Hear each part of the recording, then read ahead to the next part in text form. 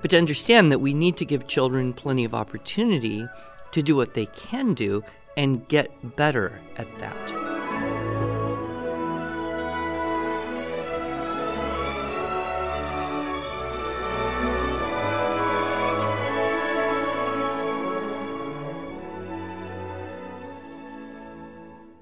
Hello, and welcome to the Arts of Language podcast with Andrew Pudewa, founder of the Institute for Excellence in Writing, or as many like to say, IEW.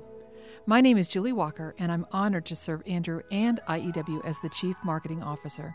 As we take a break from recording, we have chosen to replay several of our greatest hits for you to enjoy. We hope that you are able to gain insight for your educational journey.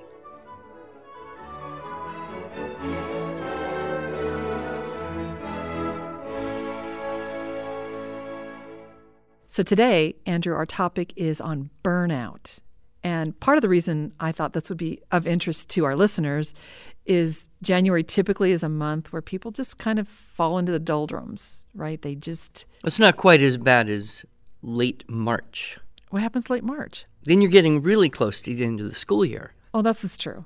But actually, January 24th is the saddest day of the year, according to some experts. Oh, I thought you were going to say it's National Burnout Day. Well, maybe it's related to that. And maybe burnout, it's one of the reasons people are burned out. Well, it's ironic because it's the middle of winter. Right. Unless you're in Australia. True. So to our folks from the land down under, we hope you're enjoying your summer. For those of us who are in the northern hemisphere, it is a sad day. SAD stands for Seasonal Affective Disorder. And I just thought it would be a good time to talk with our listeners and have you share some of your strategies on motivation. It was actually 100 episodes ago that we talked about motivation, and we can link to that podcast, although it was one of our first ones. So that's where we did the 4 forms of relevancy, the 3 laws of motivation, and the 2 secret weapons, if I recall. Yes, and so can we just talk about the 3 laws of motivation today? So you remember the first law, of course. Yes, children like to do what they can do. Yes, and that's true for all of us, isn't it? Yeah, absolutely. Don't we like to do what we're good at? Yes, you're very good at writing. That's a strategic ploy for you to get me to write something. Exactly. No, we find that whatever we have a natural tendency to be good at, we like those things. So if you're good at basketball, you enjoy playing basketball. If you're good at games, you enjoy playing games. If you're good at cooking, you enjoy cooking. So this is a natural human condition that we like to do what we can do, and generally we do those things well. So it's very important to understand that when we're in this world of education, a good chunk of our time is trying to move kids forward. We got to work through the curriculum. We got to make progress. We got to get through those 9 units and the style technique. Yes, we do. But to understand that we need to give children plenty of opportunity to do what they can do and get better at that.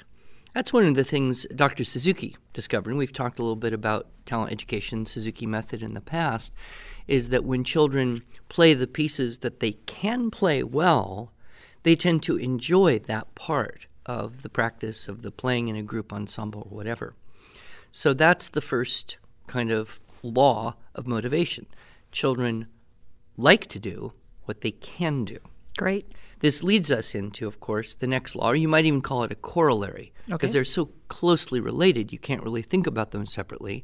But the second law is that children want to do what they think they can do. Oh, okay. Right? Right. So if you think you can do something and be successful, you want to do that for the most part. There may be a few exceptions, but if you think you could make a cake that's going to be good, you'd like to try that, wouldn't you? If you think that you could draw a picture, then you'd want to draw a picture. If you think you could write a story, you'd want to write a story. So my son, I always use this example, he wanted to jump off the roof when he was 10 years old. Why? He thought he could. Fortunately, you lived in a one-story house at the time, right? It was a one-story house, but nevertheless, the roof was a little higher than I think his mother would have been comfortable with. But he wanted to do it. Why? Because he thought he could, you see? So then we go to the third law, or the next corollary, and that is this. Children hate and will refuse to do that which they believe they cannot do, or cannot do well, or cannot do well enough to satisfy the person who needs to be satisfied, right? So I, for example, flat out refuse ever again, under any circumstances, to ever get on a snowboard. Yes. Why? Why am I so opposed to getting on a snowboard? Because the last time I tried, which quite honestly was about 17 years ago, was so horrible, so miserable, so painful, so excruciatingly frustrating that it was a very, very, very, very bad experience. I wonder how many snowboard instructors are listening to this right now who are thinking, I could teach you. Yes. You could love this. In fact, my children thought they could convert me. They would say stupid things like, come on, Dad, it's fun. If you just practice a little, you'll get the hang of it and it'll be fun. But I did not believe them. Consequently, I never went snowboarding again, and nor do I intend to. And I can't even think of how big a number it might take someone to bribe me to get on a snowboard once again.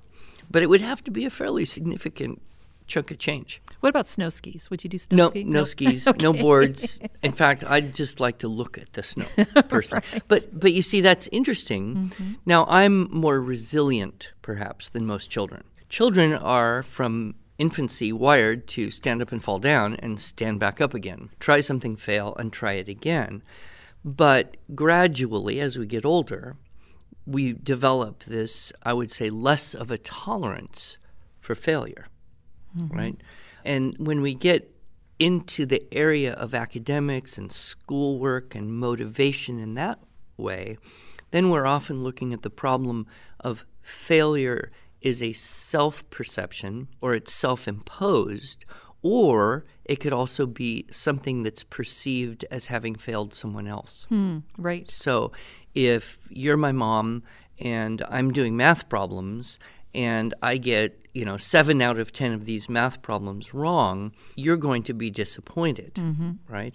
And if you're going to be disappointed, I'll be disappointed, and I will feel as though I have failed you.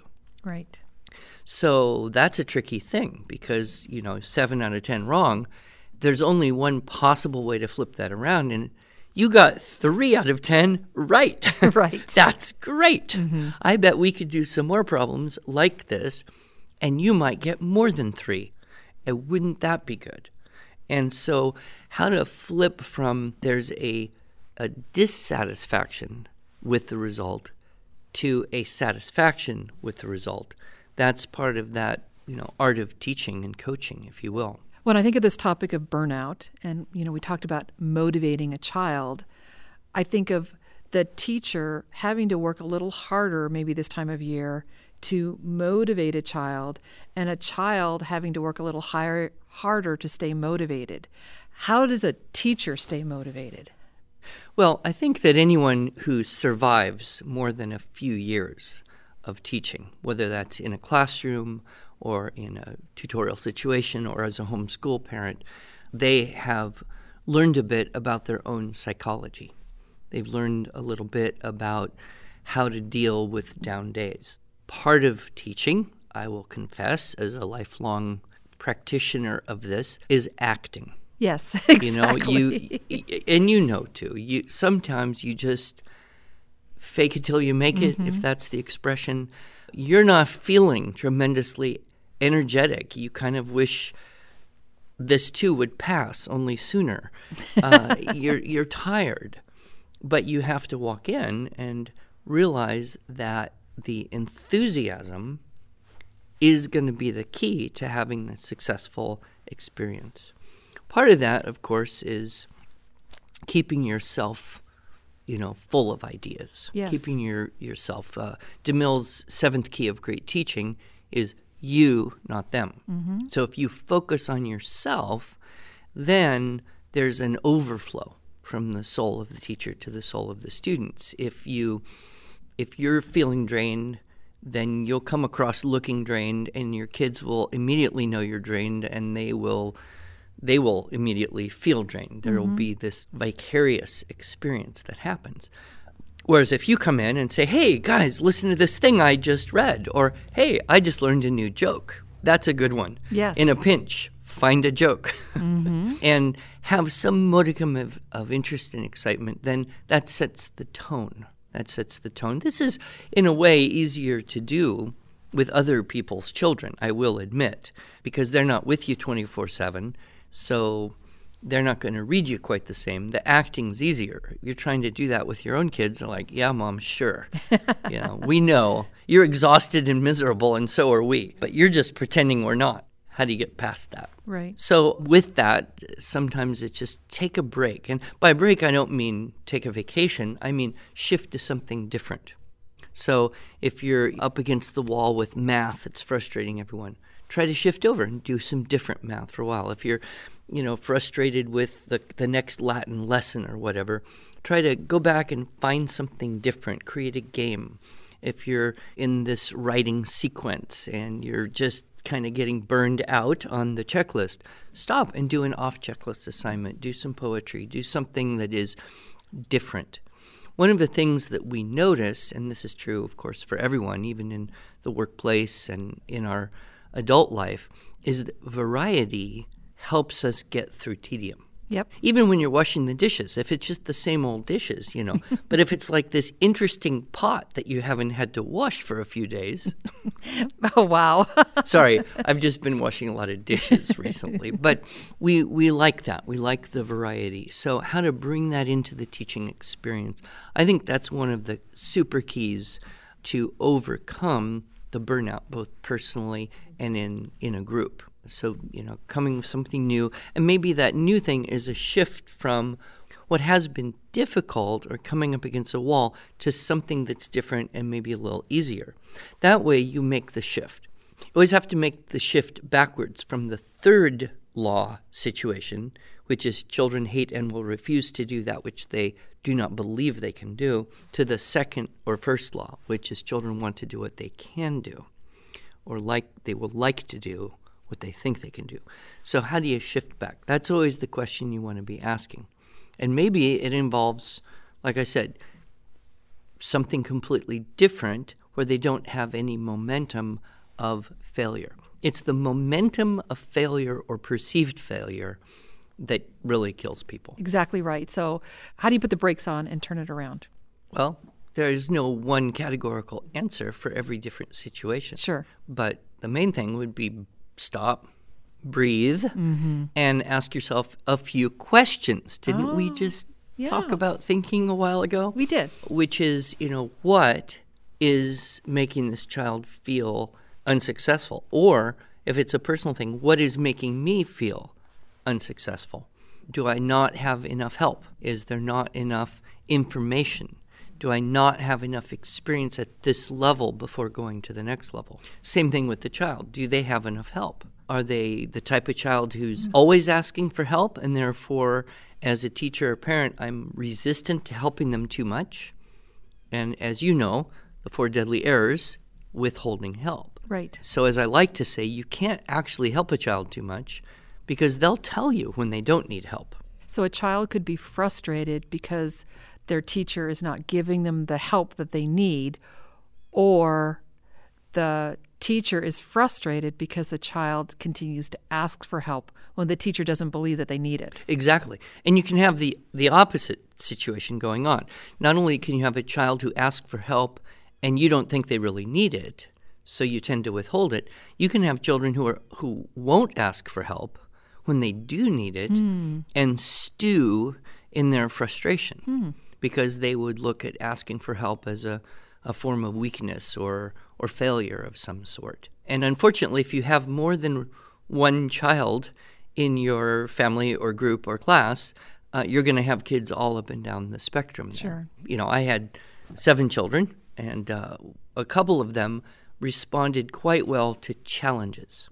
I'll bet you can't do this. I sure can. I'll prove you wrong, Dad. And that was motivating. I had another child. I tried the same approach, and it decimated the situation. It was like, right. You don't think I can do it? Well, I guess then I can't. So I had to adjust myself to give more help to build success when needed, and then create the challenge so the child would rise up. And you can't just make a categorical method there. It's really individual coaching, unfortunately. Right, right. So when you were talking about giving more help, I was thinking about stress. And have I ever shared with you my stress analogy and the rubber band? I don't think you have. Okay, well, so here's my little lesson to you, Andrew. So I want you to imagine that you're holding a rubber band. Yes. Okay, so I want to see you. There you go. Thank you. So now turn your rubber band up like this way. This is audio, not video. I know, but everybody can visualize this. So right. our rubber band is vertical now. And now pull it up, and it's really tight, and it's just going to break. That's January. So how do we release the stress in January?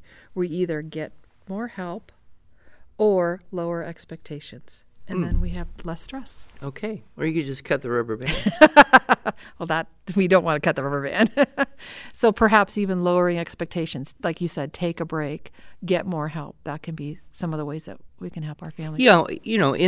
In the case of a class or a homeschool situation, either one, when you hit a point of, I don't believe I can do this, oftentimes more explanation is not the form of help. Yes, that that's people so need, true. right? Yes. So if I've told you once, I've told you 100 times, this is how you do this problem. This is how you should do it. Okay, so how do you back up? Well, you have to do it together, right? And we always say children learn more by experience than by information. Right. And yet we tend to think the method of teaching is, I explain this to you, and then you go try and do it, and then I will correct you when you don't do it the way I explained it. Well, that can very quickly be frustrating, and especially if you've been at it a couple months. And, of course, in January, you've often had 2 or 3 weeks of less practice at whatever you're trying to learn. Right. And so you tend to forget little things. But, oh, no, we're in the second half of the school year. We're not halfway through the book or the program or the curriculum. We need to speed up, right? So that's another error that can happen. So maybe it's just, hey, let's write this one together and get a whiteboard, and you dictate a sentence to me, and I'll throw in a couple good ideas, and you can copy what I write on the whiteboard, and we'll just do this entire writing assignment together. Now, could you do that for a 9-year-old? Well, absolutely. Could you do that for a 13-year-old? Absolutely. What about a 16-year-old? I think if the circumstance warranted it, Yeah. certainly. Great. If a 16-year-old is saying, I can't do this, I don't know how to do this, well, more explanation will not solve the problem, right? What they need to do is get on the experiential side of actually doing it, and maybe that means you're going to have to, as the parent or teacher, let go of your attachment to their doing it independently, even though they're 16 years old, even though they should be able to do it. Right. Right? Right. But they're still only 16. Yeah. Yeah. So earlier today, when we were preparing to have this conversation, you mentioned that there were actually 2 types of procrastination. Did I? Yes. That sounds like a rationalization. And I thought that would be of interest to our listeners to hear what could compel someone to procrastinate. Well, I think all of us, especially as adults, have had the experience of trying to do something and not feeling ready. Now, sometimes the circumstances dictate that it must be done. Right. You got a deadline. Right now. Yep. You have waited until the last minute. But there's also the value in, I don't know what we call it, percolating. Or I guess steeping might be a better analogy, because you have some problem to solve. You have, in my case, some article to write. I know the information in my mind is there to write this article. I don't have to go do much in the way of research. Maybe I'll look up a couple names just to be sure I fact check a little bit. But it's all there. But it's not rich enough yet. So the tea bag dips into the water of my mind, and the goal then seeps out, and then at a certain point, there's a density. There's sufficient strength of tea to produce the product, to pour into the cup, so to speak. But if you push it prematurely, then maybe it won't be as good at the end. So that's why I said this morning in our little meeting where everybody says what they're going to do today, I said I'm going to continue to procrastinate about writing the article because it's percolating, it's steeping, it's gelling, it's forming, and there will reach a point where I feel like, aha, this is now ready to flow from my brain through my fingers to the pixels and ultimately to your desk. I look forward to that, and I'm sure all of our listeners look forward to reading that. And if and when that article appears, which I fully expect it to in the next week or so, we'll be sure and share it with our listeners. I'm looking forward to that. And so this percolating, this seeping isn't because it's January. It's not a seasonal affective disorder syndrome type thing. It's just you wanted to make it the very best for our listeners. We can say that. Yes. Well, on that note, we had better get back to work. So we shall.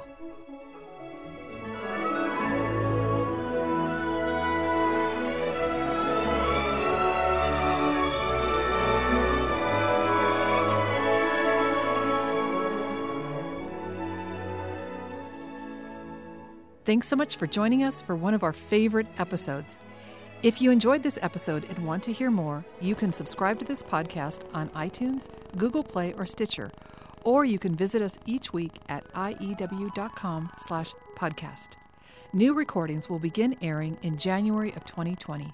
Until then, we hope you'll join us each week as we revisit our greatest hits.